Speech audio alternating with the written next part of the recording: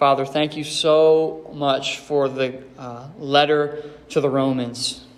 It's been such an encouragement to go through even these chapters 5 through 8. There has been such great truths, such great mercies, such great grace that has been on display for us, such challenges for us. But Lord, we're just so grateful that you have given us a letter such as this one to encourage us, to build us up, to help us get through this already not yet, this while we're here in this dark and broken world. You give us instruction on how we ought to live, how we can have victory, how we can have help, how we can have aid while we're here on this life and awaiting for our glorification. So we're just thankful that you've given us this wise instruction. And Lord, I pray that tonight would be like icing on the cake and would be such a great ministering tool for our hearts, that we can be encouraged, strengthened, knowing that you truly are for us because of your Son's gift, giving himself. Lord, now our sinful souls are counted free, and that's a great privilege. And so, Lord, I pray that you would show us your love tonight, show us the love that you have for us, show us our assurance and our security in you. And I pray that those who do not know you will come to know you, will grab hold, and will taste and see that you are so good. And so, Lord, I pray that you would use this text for our joy tonight and for your glory. We love you, Lord. We thank you. In Jesus' name we pray. Amen. So starting in verse 31. What then shall we say to these things? If God is for us, who can be against us? Amen. He who did not spare his own Son, but gave him up for us all, how will he not also with him graciously give us all things? Who shall bring a charge against God's elect? It is God who justifies. Who is to condemn? Christ Jesus is the one who died. More than that, who was raised, who is at the right hand of God, who indeed is interceding for us. Who shall separate us from the love of Christ? Shall tribulation, or distress, or persecution, or famine, or nakedness, or danger, or sword? As it is written, for your sake we are being killed all the day long. We are regarded as sheep to be slaughtered. No, in all these things we are more than conquerors through him who loved us. For I am sure that neither death, nor life, nor angels, nor rulers, nor things present, nor things to come, nor powers, nor height, nor depth, nor anything else in all of creation will be able to separate us from the love of God in Christ Jesus our Lord. And so as we see in this passage, it is like a big exclamation point on all that we have gone through so far. Paul literally starts it with, what then shall we say to these things? What are these things? It's really all of Romans. And in our case, all chapters 5 through 8. You have this big, giant, long explanation of Paul that we who were once in Adam, fallen in a fallen condition, enslaved to our sin, separated and alienated from God, Christ has come and died for our sins to give us new life. Now, believing by faith in Jesus Christ, we now live in Christ. Now we have a new life in Christ. Now we have power to overcome sin. We have now we can view the law rightly. The law no longer condemns us, but now it helps us as a friend. Now we have the Holy Spirit that comes to indwell us and help us live unto righteousness and become more and more conformed into Christ's image. And so all this, and then even the last couple of weeks, was just even if we just look at chapter 8 by itself, it's like there are great, great truths in there. There is therefore now no condemnation for those who are in Christ Jesus. The law, the Spirit of life, has set you free. We have freedom. Now we don't have to live according to our fleshly ways. We don't have to give in to sin now. Now we can say no to sin because of the Holy Spirit inside of us. We're not in the flesh, but in the Spirit. We're now heirs with Christ, and we have an inheritance and a glorification awaiting for us. Now we're accepted into the family of God. Now that we have the Holy Spirit, we're now part of God's family. We can cry out, Abba, Father, for help. We have the Spirit who indwells us and helps us and cries out with us and all these things. We're remembering all these things that we've talked about. And there's also this aspect of now that we're in Christ and we have this newness of life, we still live in this dark world with sin and suffering, and we're groaning and awaiting to be finally perfected and glorified. And so now all these great truths, and then even last week the chain that Herb talked about, how before the foundation of the world that he looked on us in favor and said, I have chosen you to be mine, to walk in this path that I have chosen for you. Predestined us, he called us. Those whom he called, he justified. Those whom he justified, he also glorified. So we have this great long exposition. And then Paul says, what then shall we say to these things? What shall we say to these great gospel truths? And it's interesting, most of the letters that we have in our Bible were not actually handwritten by the person who spoke it. So like this, for instance, this was not actually written by Paul. This was Paul's words that were etched down by Tertius. So Paul would communicate these things, these truths inspired by the Holy Spirit. He would give these words and he would have a scribe that's writing them down. And so when I see this passage, for instance, what then shall we say to these things? I imagine Paul walking back and forth in a room and going, what shall we say to these great truths? And then Tertius just jotting down because Paul just goes on a long-winded refrain here. It's this long-winded dictation that he gives us. You know, even at the very end, I was almost getting out of breath just saying it. But Paul is there and he's proclaiming these things. He's been saying all of this, and Tertius has just been writing it all down to give it to encourage the Romans. So Paul just, and you can imagine him thinking, what then shall we say to these glorious truths that have gone before this? What shall we say to these things? How does the gospel urge us to respond? So how do we respond to all these things that we have just learned? And so with the text before us, I'm going to get really Baptist on you, and I'm going to give you 3 E's.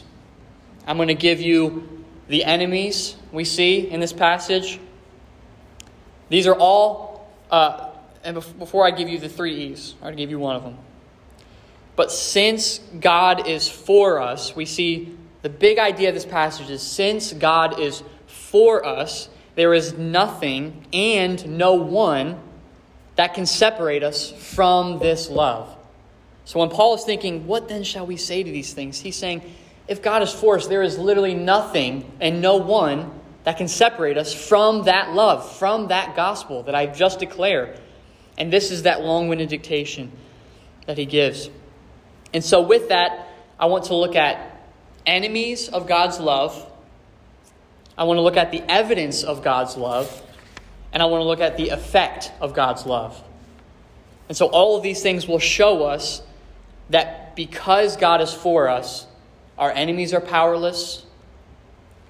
We have assurance of God's love for us. We see God's love poured out for us and on display. And so first, we'll look at enemies of God's love. And really, enemies is in like quotations. Because like this question in verse 31, if God is for us, who can be against us? The answer really is no one. No one can be against us, really. But we do have people who are against us. We do have not even just people. So when I'm talking about enemies, it's not just the traditional aspect of an enemy, someone who's against me, but it's someone or something, things that are against us. And what I mean by against us is things that are trying to cause us to doubt God's love for us. And so Paul wants to say, what shall we say to these things? If God is for us, who can be against us? And so we have enemies of God's love. And the definition I'll give for enemies is anyone or anything that causes doubt in us, causes doubt to arise in us of the love of God for us in Christ. And so the first set of enemies, I'll say, these are like people. And so this is like, who's the who? This is kind of like Dr. Seuss. I feel like Dr. Seuss when I say that. It's who's the who and who also is the what.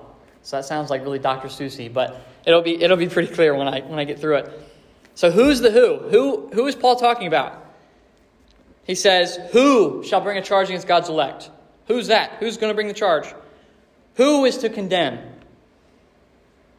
Where does it say? Who shall separate us from the love of Christ? No, in all these things we're more than conquerors. So who's the who that Paul's talking about? Well, we can go to, I'm not sure exactly what theologian or whatever came up with it, but the three enemies of the Christian. You have the world, you have the flesh, and you have the devil. So these aren't all specifically mentioned in here, but they're all implied. So first we have the world. The world is a possible who that can try to separate us from the love of God. And so we see passages in Scripture like Romans 12:2, which we'll get to later. It's like, do not be conformed to this world. And now we're not just talking about the physical world that was created good and now fallen. We're not just talking about that. We're talking about the ideology of the world, the philosophies of worldly people that are. The world is full of broken sinners like us, but also broken sinners who don't have the love of Christ, who don't have the Holy Spirit indwelling in them. And so the world's ideology is against us and is seeking to conform us more into its image than into the image of Christ, into the image of life. And you also have 1 John 2:15, which talks about whoever loves the world is an enemy of God. If you want to love the world, you will become an enemy. And so this idea of the world, again, not in this physical necessarily sense, but it's in the sense of the ideology of the world, the world that's under the dominion of darkness. So you have the world, you have the flesh. We should be really familiar with this. This is we saw this in chapter 5 when we were in Adam. In Adam, we are in the flesh. Those who live according to the flesh will die. This idea of the flesh that's inside of us is our enemy. Again, remember a couple weeks back, I think I mentioned this, that every sin is an inside job. We have like a spy within us trying to conspire against us in our old nature, our old Adamic nature. And then you also have James chapter 1, verse 14, that talks about sin. It's the desires and the lusts of our flesh are what actually causes us to sin. We lust and desire, and then so we commit sin. And so this whole idea of the flesh. So we have the world, the flesh, and then most obvious and most prominent in our text is the devil. And this goes back to Dave's message that he just had Sunday that talked about the realness of the devil and how real the spiritual darkness is around us. And of course, the object, the reason that the world, the flesh, and the devil are all enemies is because, again, they're trying to cause us to doubt the love of God, trying to get us to conform to their image, and they're causing us to sin. Sin is also an enemy, but it's really just what those things are trying to get us to do, to disobey God, to not trust God's faithfulness and His goodness. And so these things are the who that Paul is talking about. These are the ones that are bringing a charge against us. Satan especially. And we'll get into that more in detail. But who is the what? So you see that he doesn't just have someone in mind, but he has something. So now we get a little bit more into things that aren't necessarily sin, but they're things that can cause us to doubt the love of God. Things that the world, the flesh, and the devil use to cause doubts to arise in our hearts. So we can go to verse 35. Who shall separate us from the love of Christ? Shall tribulation, or distress, or persecution, or famine, or nakedness, or danger, or sword? Then you go a little further. I am sure that neither death, nor life, nor angels, nor rulers, nor things present, things to come, powers, height, depth, anything. And then Paul just goes, etc., etc. Anything in this entire world that will cause you to doubt the love of God in Christ Jesus is an enemy. And that is what Paul has in mind here. He's saying nothing, no enemy, nothing that I can foresee or conceive of that can cause doubt or fear or anything like that, distrust, disunity with God, can separate you from the love of God in Christ Jesus. And so we want to keep these things in mind as we're thinking about who is our enemy. And again, enemy is in that broader sense than just the physical sense. So we experience these things, these opponents, and the opposition they bring upon us and work against us by causing doubts and fears. Now, as I was coming in to church this morning, I was like, I wonder how many of us actually can resonate with these enemies. And so I know some of us really can, but a lot of us are not experiencing tribulation, distress, persecution. And again, persecution is a super broad term, where none of us are getting killed for our faith, or starving because of our faith, or going naked because of our faith, or under danger of sword and being killed. So, I'm on my way in here, I'm thinking, okay, how do we apply this to our lives? And this is kind of a lesson for biblical hermeneutics and reading and getting your spiritual nugget for the day when you're reading your Bible. Not every passage is going to specifically meet you where you are at that exact moment. And so this is a good lesson that we can have when we are reading the Bible, when we are understanding the Bible. But it is there for a reason. Our brothers and sisters in Ukraine right now, imagine them reading this text tonight. That would be really specific to them. That would be a great encouragement to them in that way, in that specific way. They are certainly going hungry right now. They are certainly naked right now. They are certainly under the persecution of sword and death right now. And so it's a good lesson for us to learn that not every passage meets us specifically where we are, though this passage certainly does apply to us. And I'll show that. And another way that this text can apply to us, rather than the specific way, is it can be preparation. So we may not necessarily, and again, I don't want to make light of anyone's situation. Someone in here could definitely be experiencing these things. But for most of us, since we're 20 to 30, we have not lived long enough to really experience some of these things. Some of us have. But more than likely, if the Lord gives us 50 years, we will experience these things. We will experience loss of life in our family. We will experience cancer, disease. We will experience real trials and testings. So this could be a preparation thing.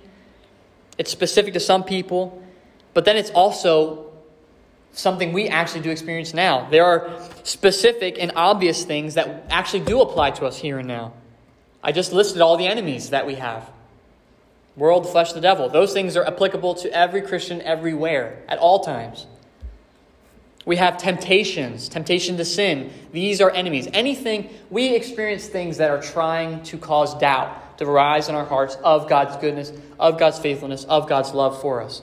These things do happen and are happening to us now. There are necessarily sins, but there are things that are common to our age group right now that we do experience and that we can resonate with, like insecurities, things we don't like about ourselves, things that we're ashamed of, or whatever the case may be. These things are common amongst our age group. Maybe contentment. Maybe we're wrestling with contentment. We don't like the job we have. We don't like being lonely and single. We don't like the house we have. We don't like the car we drive. We wish we had more money. We wish we had so-and-so's life. We scroll on the Instagram and see so-and-so's on vacation. They look so much more happy than I do. We have these things that we actually can resonate with. These are enemies and things that stir up in us a distrust in God, a discontentment, a lack of assurance of God's love and care and goodness for me.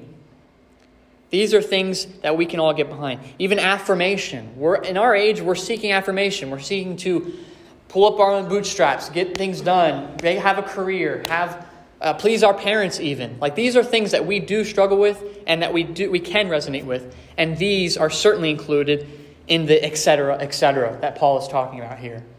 Anything that will cause doubts to arise in our minds of the love of God. And so that's enemies. That's who we are up against here. And Paul says they're not even enemies because of what God has done. And so that leads us to evidence, the evidence of God's love for us. What evidence does Paul give us here? We see that our chief witness to the love of God for us is seen in the sending of his only Son for us. Just listen to this verse. I know we've heard this verse. These are famous verses to most of us. We've heard it a million times. We've heard the gospel 1,000 times. Jesus sends his Son to die for us. Just listen to the confidence and the encouragement that this brings to us. If God is for us, just think about that. God is for me. You should say that. Say that right now. God is for me. That is incredible. The God of the universe, who speaks and things happen, who says, let there be light and there's light. He, that powerful God, that powerful King, is for you. For those who are in Christ, he is for you. Who can be against us then? Seriously, who can be against us? And then he goes and says, here's the evidence. Why is he for us? Why can no one be against us?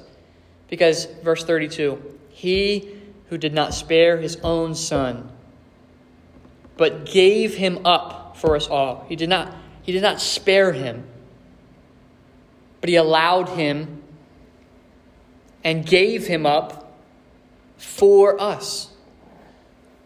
The Father of glory, the Creator of the universe, the King of kings, Lord of lords, looked down on us and said, I'll pay that price. And it's the price of my only Son. So I am a new parent.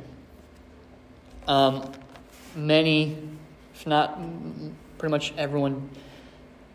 I don't have the... I'm not so used to being a parent that I know exactly how this would feel. And I certainly don't know how it would feel for an eternal, almighty God. But I've thought about, in preparation for this, my son Haddon John. And would I give him up for you guys? And it's hard to say I would. In fact, I wouldn't. And you go a step further, it's his only son. I can have more kids, Lord willing. I have a daughter. But if it was my only son,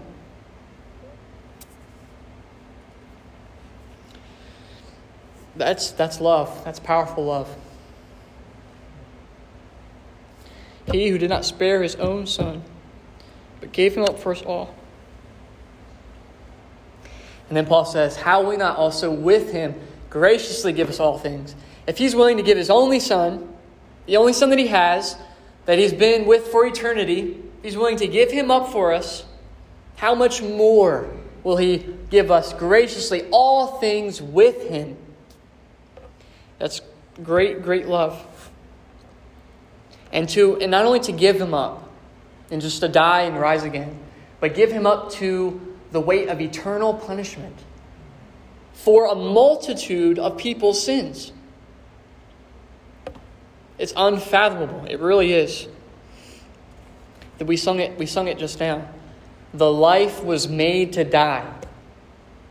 It's remarkable. It's incredible. It's evidence of God's love for us. And this really does show the nature and the character of God. The giving and the benevolent giving God. We have a culture that looks at God as the demander. He demands our obedience or else. Obey me or I'll punish you. Obey me or this. The dictator type God. We have a God who is a benevolent giver. Who gives his Son for us. God looked down on and saw our disobedience, our rejection of him, and said, the price for their redemption is my own beloved Son. And he said, I'll pay it. Jesus is the price of our redemption. Does this not prove God's love for us? Can we dare say, when we're met by enemies, God doesn't really love me? Can we say that when we know what it cost him? And this, John Calvin says this actually. He says that a text like this can stir up in us a question that is really unthinkable. Does God love us, those who are in Christ, more than he loves his own Son? This is the kind of thought that we have when God sends his own beloved Son for us. Does God love me more than he loves his own Son? He's willing to give his own Son up. Does he love me more than he loves his own Son? This is evidence of God's love for us. When our enemies and troubles ensnare us, the only place we can go to know that the Father loves us is verse 32. He who did not spare his own Son, but gave him up for us all, how will he not also with him graciously give us all things? Refuge, the Father loves us. He loves us his Son's life's worth. This is a parallel passage to this is in chapter 5. We went over it many, many weeks back. But God shows his love for us in that while we were still sinners, Christ died for us. Since, therefore, we now have been justified by his blood, much more shall we be saved by him from the wrath of God. So not only does he give his own Son to be slaughtered, to be mocked, to be ridiculed for us, but he gives his Son for enemies. We were against God, not wanting anything to do with God, and God said, I will send my own Son. I'll give him up. I will not spare him. We don't really know what this is like, but Jesus crying out, if there's any other way, God, any other way. And God said, this is the only way. This is the only way. That is love. The cross is where we look. When we have enemies, when we have trials, temptations, sins, persecutions, famine, sword, nakedness, we're in Ukraine, where do we look to know that God is really for us? He gave his only Son for us. Paul wants to teach us something here. He wants to teach us how we ought to think and process these enemies that come upon us. He wants to teach us that when we receive this persecution or this trial or this loneliness or this insecurity, look to the cross of Jesus Christ. Say to your enemy, say to Satan, say to the world, say to your flesh, no, he sent his Son for me. He sent his Son to die for me. He did not spare his own Son, but gave him up for me. That's what Paul wants us to see here. What shall we say to these things? No one can be against us. No one can separate us. We all have insecurities, fears, seeking affirmation. We need to know what is happening when our trials and temptations are coming upon us, to separate us, to sever the union that we have with Christ, to sever the understanding of the love of God for us. That is what these enemies are doing. That's why they're enemies. And Paul is saying those enemies are eviscerated by the love of God in sending his Son for us.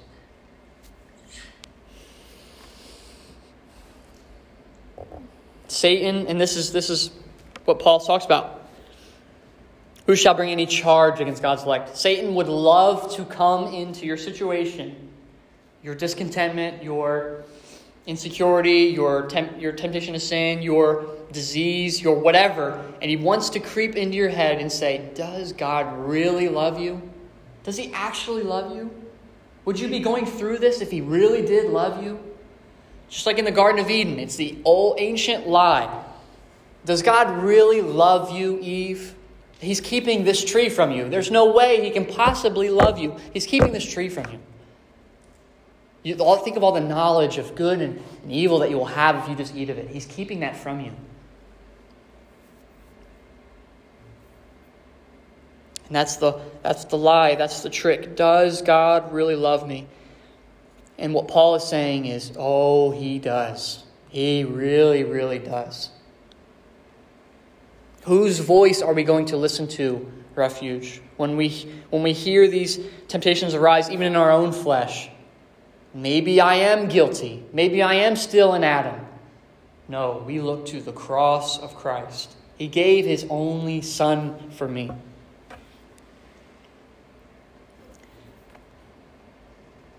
We look to the garden. We can also look to Job. Job, again, those who grew up in a Christian home, we know the story of Job. We see Satan, we see the accuser coming to God and saying, Job doesn't really love you, God. He only loves you because of what you give to him. You've blessed him with a great family. You've blessed him with many possessions. He's got ox, sheep. He's got the whole 9 yards. He's one of the wealthiest, righteous men. But he only does that because of his good health and because of the possessions you give to him. If you took that away from him, God, then he would curse you. He would say, forget you, I'm done.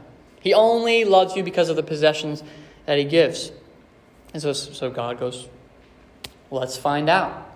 Have at it. Only don't touch him. So boom, Satan comes, takes his possessions, takes his family, takes everything. He says, I will still, blessed be the Lord. He gives and takes away. And Satan comes back again. So he says, well, but he only loves you because he's got good health. He only loves you because he's still alive. That's it. That's the only reason why he loves you still. So God says, okay, go ahead. And so strikes him with horrible disease and boils and all those things. And so then we go from there, we move on. Job starts to wrestle with these things, the enemy, his sicknesses, his loss of life and his family, all these different trials and tribulations. He's got a couple bozo friends that come along the line and say, Job, listen, man, you got to get right, because the reason you're experiencing these things is because of your sin. It's because of X, Y, Z. Giving him wrong advice. What Job should have said is, no. This isn't why I'm having this. I need to look to Christ. But what happens as we read through the narrative, we are outside of the story and we're going, Job. It's Satan. Satan is doing these things. Satan is accusing you. Satan is questioning the love of God to you. His friends are saying, it's because of this, it's because of that. And Job is wrestling. He's going, why is this actually happening to me? And we can be caught in this situation. Why is this actually happening to me? And we, on the outside of the story, are going, it's Satan. It's the accuser. He's after us. And then at the end of the story, Job starts to break down, and then God appears to him and says, don't you know who I am? Don't you know who I am, Job? And then what happens? Job repents, and he gets twice as much as he had before. Let us see the love of God for us. And so now you might be thinking in your head, okay, well, how is God loving us in our trials and temptations and Job when you've gone through, when he's allowing and also allowing/giving these things and letting them happen and inflicting them on us? It even says that it was the evil that the Lord did to Job. And again, evil is not the Lord sinning or doing evil. It's just bad things happening and God allowing them and actually ordaining them to happen. And so, how can God be good and loving and have this stuff happen to us? Well, first off, we caused these problems. We sinned in Adam. We caused this spiral and downfall of humanity. We caused these things. But these trials expose our need for God. And they enhance our relationship with God. These are good things because when we are met with them, it forces us to look to the cross, to look to the life that we have in Christ. We live in a fallen, broken world. These trials and hardships and enemies are used for our good. So how do you know that God is actually for you? It's when you see enemies who are coming to taunt and take away your understanding of the love of God. And God takes those enemies and uses them for His purpose, which is for your good. We just talked about that last week. He works all things for good for those who are called according to His purpose, for those who love Him. And so not only do these enemies not separate us and cause us to doubt God's love, but they also are used by God to enhance our relationship with God. Again, think back to Job, who at the end was enhanced in his relationship with God. And you got Joseph, and you got many others who have experienced the same thing. We don't have time to get into those. So now, what is the effect of God's love? So we've moved from the enemies and our experience with our enemies. We've moved to the evidence of God's love, and we've experienced that. How to answer back. Now, what is the effect of God's love? What does it actually produce in us? More than what we've already seen. Well, in our text, back to our text in verse 36, Paul just randomly breaks into, as for your sake, for you, the Lord's sake, we are being killed all the day long. We are regarded as sheep to be slaughtered. He takes a random break in the middle of this. It's almost like a natural thing that Paul just goes, oh yeah, persecution, we should expect that. And so we should not be surprised at the appearing of these trials. And we should have real joy in them because of the love of God for us. What is the effect of God's love for us? In our trials, we can have real joy, real comfort, real contentment in our situations. Paul just casually brings up suffering. These sufferings cause us to become more like Christ. This is another effect that those who are in Christ, when we experience these things, it causes us to be more like Christ, which is what really brings happiness and joy, by the way. This is how we were created for. We were created, chief end of man was to glorify God and enjoy Him forever. How do we have real happiness? Be as much like Christ as you possibly can be. Hebrews says that He had the oil of gladness beyond all of his companions. He was happier than anyone else in all the world and experienced the most sufferings and most trials than anyone else. This verse and sufferings in general meant a lot to the Apostle Paul. Think about the Apostle Paul's life. Think about 2 Corinthians when he lists the whole slew of trials that he experienced. He experienced every single one of these. Famine, nakedness, persecution, sword, danger, trials. Paul experienced all of these things. Paul was no stranger to these enemies. And yet Paul says, what does he say in verse 37? No, in all these things we are more than conquerors. Paul is saying, in all these things, he's walking back and forth. Remember, Tertius is jotting all these things down as fast as he can do it. And all these things, Paul's thinking back to all the lashes, the beatings, the things he's experienced, the shipwreck, the snake bit, all these different things. He's thinking back, in all these things, we are more than conquerors. I am sure, Paul says, I am sure that neither death nor life nor angels nor rulers, anything can separate us in Christ from the love of God in Christ Jesus our Lord. Paul can say, I am sure that nothing can separate me, even in the midst of all that suffering. And by the way, the love of God for him gives him confidence. He was a murderer. The Apostle Paul, who was formerly Saul, was a murderer. He was the chief of sinners. And he can say, I am sure that because God did not spare His own Son and gave Him up for me, there is nothing that can separate me from the love of God in Christ Jesus. Paul often breaks out he often talks about suffering, just randomly inputs it into his letters. Like they're littered in his letters. Even in our context, future glory, all the sufferings, the groanings, it's littered with suffering. It's a casual thing. It's something that actually happens. Enemies are rampant and abundant. But how does Paul combat these enemies? He does it the same way that he tells us to. God is for me. We say to ourselves, God is for me. Why is he for me? How do I know he's for me? He gave his only son for me. He is committed to my good. And so, in our text, we see that since God is for us and proves that he is by giving up his own son, we can be sure that our enemies do not stand a chance. Because we are more than conquerors through his love. He gives us more than we need. God gives us more than we need to combat these enemies. Remember what I said in the beginning? These quote-unquote enemies? They really don't stand a chance. It's like we have a spider in our house and God gives us a machine gun to kill it. It's like we have more than we need. It's like the enemies are bringing a knife to a gunfight. It's like you don't stand a chance. Because he gave his own son for me. There's no way you're getting in between that.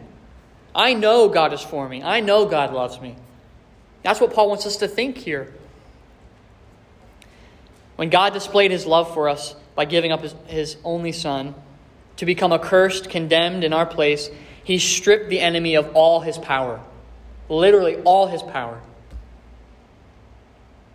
There is no condemnation for those who are in Christ. When our fierce accuser tells us of our guilt and shame, we can say, this is what happens. We sin, we fall short, we fall into temptation, and the doubts arise, and Satan goes, oh, you're so guilty. You're guilty, guilty, guilty. And what now, because we know of God's love for us, what can we say to Satan? We can say, oh, no. I'm way more guilty than you even realize, Satan. I'm way more guilty than you even know. But guess what? Christ Jesus died for me. He took my sin, my shame, bore the weight of my penalty, and now my sinful soul is counted free. We can say, I am far worse than you realize, but God is for me, and he loves me. How much does he love you? His own son's worth. I love the song by Shane & Shane, Embracing Accusations. It says, the father of lies, the great deceiver, the who, is telling the truth. He's saying, you are condemned before God. And we could say, yes and amen, but, and then in Shane & Shane they say, he's forgotten the refrain. Jesus saves. Jesus bears that shame, becomes a curse for us, so that we can be, our sinful soul, counted free. God is for us. He loves us. This is also portrayed in Zechariah chapter 3 with the priest with dirty clothes. We won't go there. But the priest has dirty clothes. Satan, Zechariah 3, you should really look it up. Zechariah 3, the priest is standing there with dirty clothes. Satan goes, guilty, guilty, guilty. And then the angel of the Lord, Dave said he believes it's Jesus. I agree. Jesus standing there saying, nah, there is no, remove those filthy garments and give him rags that are clean, spotless. There is no iniquity on him. I have borne that iniquity. This is the only reason Paul of all people can claim, I am sure nothing will separate me. We are now blameless before God and we're blameless before God and our enemies because the price of our redemption has been paid. And we know this to be true because Jesus was raised from the dead. Verse 34. Who is to condemn? Christ Jesus is the one who died. More than that, who was raised. And you can even go more than that, who is at the right hand of God, who indeed is interceding for us. When he ascended into heaven, he sat down, and he's interceding for us. We can be sure that we will also be raised. So what kind of response now do we have here and now? This gives us a humble confidence. We have confidence before our enemy. Not confidence in what we've done and what we've achieved, but a humble confidence, meek and lowly to serve others, because we have received the greatest blessing, the greatest sacrifice. We are confident and assured because God will not pay for our redemption price with his own Son's blood and then decide not to keep us. Think about this. Why will God not let me go? Because he has given his own Son for me to pay my debt. So if God was not willing to spare his own Son, but freely gave him up for us to endure what he endured, would then God turn around later down the road and say, nah, I'm not going to hold on to you. I'll let you go. That would mean that his own Son, he gave him up in vain. He put his Son through all that for nothing for you. We can be assured of this. God has staked his love for his Son in those whom he died for. In other words, God would have to reject his own Son in order to reject us. You say, how can that be? Because we're in Christ. We are so united to Christ that in order for God to say no and to reject us, now that we're in Christ, he would have to reject his own Son. Because we stand before God clothed in his Son's garments. Just like Jacob, clothed in Esau's garments. We stand before him with his clothes, his righteous clothes.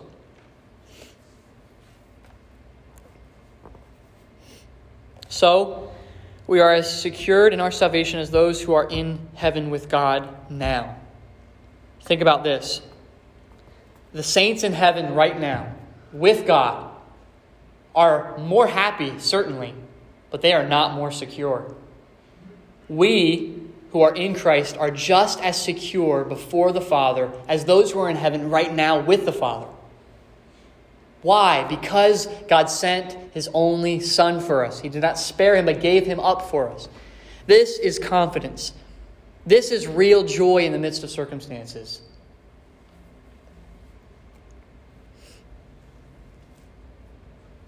This security frees us to love and obey. Now it's no longer up to our works of righteousness.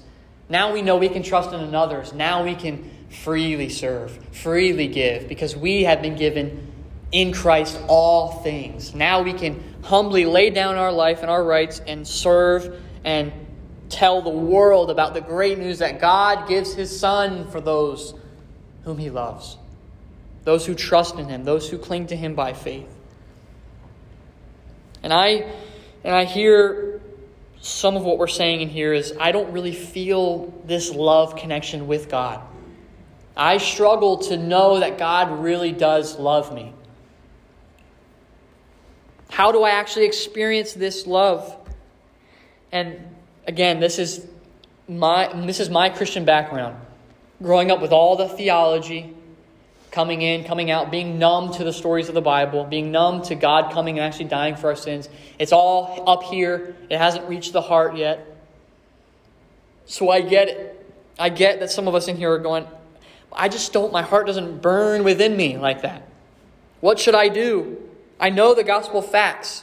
I know that Christ died and rose again and died to pay for my sins and all those things, but it doesn't cause my heart to cry out and to burn within me. What should I do?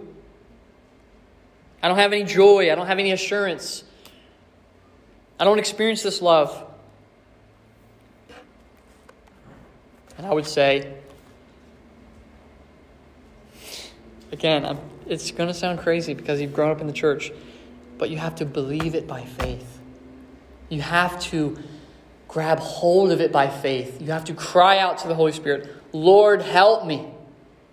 I'm a sinner. I need your help. I need you to cry out within me, Abba, Father. Help me, help me, help me. Help me. Make this truth, impress this truth upon my heart, Lord. Help me to believe this by faith. I believe. Let's cry out in Mark chapter 9, the Father. I believe. Help my unbelief. This is what we need to be crying out to God for renewed affections. And some of us in here might be going, I don't need any of this. What do I need the love of God for? I feel totally happy, totally fine right now. And I would say, why wouldn't you want this love? Why? I know we're all going through these trials, these insecurities, all these things that we've talked about, these enemies. We all experience them. But the difference is, with Christ, we can say, I know that God, the Lord of Lords, King of Kings, is for me. And there's nothing that can separate me from His love. I am totally secure in Him. I can look at my insecurities in the face and say, yep, that's me. But guess what? Christ died for me. God loves me. God is for me. God is using that for my good. Why wouldn't we want this? Why wouldn't we want the love and security that we're seeking in other things? Why wouldn't we want to be content with our situation rather than always wanting the next greatest thing? So I would ask you, for those who are not in Christ, to think about these things, the things that Paul says, what shall we say to these things? Think about these truths, the fact that God would not spare His own Son, but give Him up freely for us, for those who believe in Him by faith and trust in Him and cling to Him. And what does God say to those who are outside, those who are still enemies? He says, are you thirsty? Are you hungry? Come. Come drink freely. Come to the fountain of ever-flowing, ever-benevolent grace. Come to me. Come to me, all who are weary and heavy laden. I will give you rest. Whoever comes to me, I will not cast out. That love that we are talking about is for you. Grab hold of it by faith. Salvation is so near to you. The gospel is the greatest story ever told. Ever told. That God would look down upon His enemies and say, I'm going to give my only Son, who I've enjoyed eternal fellowship with, I'm going to give Him up so that He can be among them, in the muck and the mire with them, and die for them. That is the greatest story ever told. God, the creator of all things, puts on humility, meekness, lowliness. The King of Kings puts on meekness and lowliness and comes to serve and wash our feet, to give His life for us. That is the greatest story ever told. Hollywood cannot tell that story any greater than it's already been told. It tries. Every movie replays the gospel. Everything's good. Problem happens. Rise to climax. Things get better again. That is the story of the gospel. And it's only by faith in the Lord Jesus Christ that you can be saved. And you can say that I know God is for me. He loves me, His Son's blood's worth. Let's pray.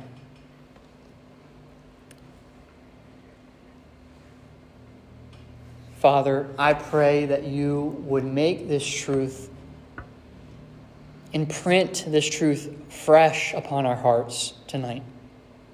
Help it to stir within us a fire and a flame that burns for the rest of our lives.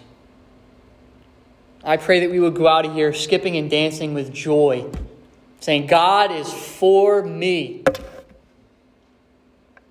He gave His own Son for me. He's willing to give anything for me. He's not willing to withhold anything from me. How do I know this? Because He's given the very best thing that He has for me. He's laid down His own life for me. And so, Lord, I pray that you'd impress that upon our hearts. Holy Spirit, I pray that you'd pierce hearts tonight. Renew our affections. I pray, Lord, that small groups will be so encouraging, so beneficial for us. We love you, Lord. We really, really do love you, Lord. It's the best thing in the world to be a Christian. To be loved by you. I pray that we would experience that. Please, Lord Jesus. In your name we pray. Amen.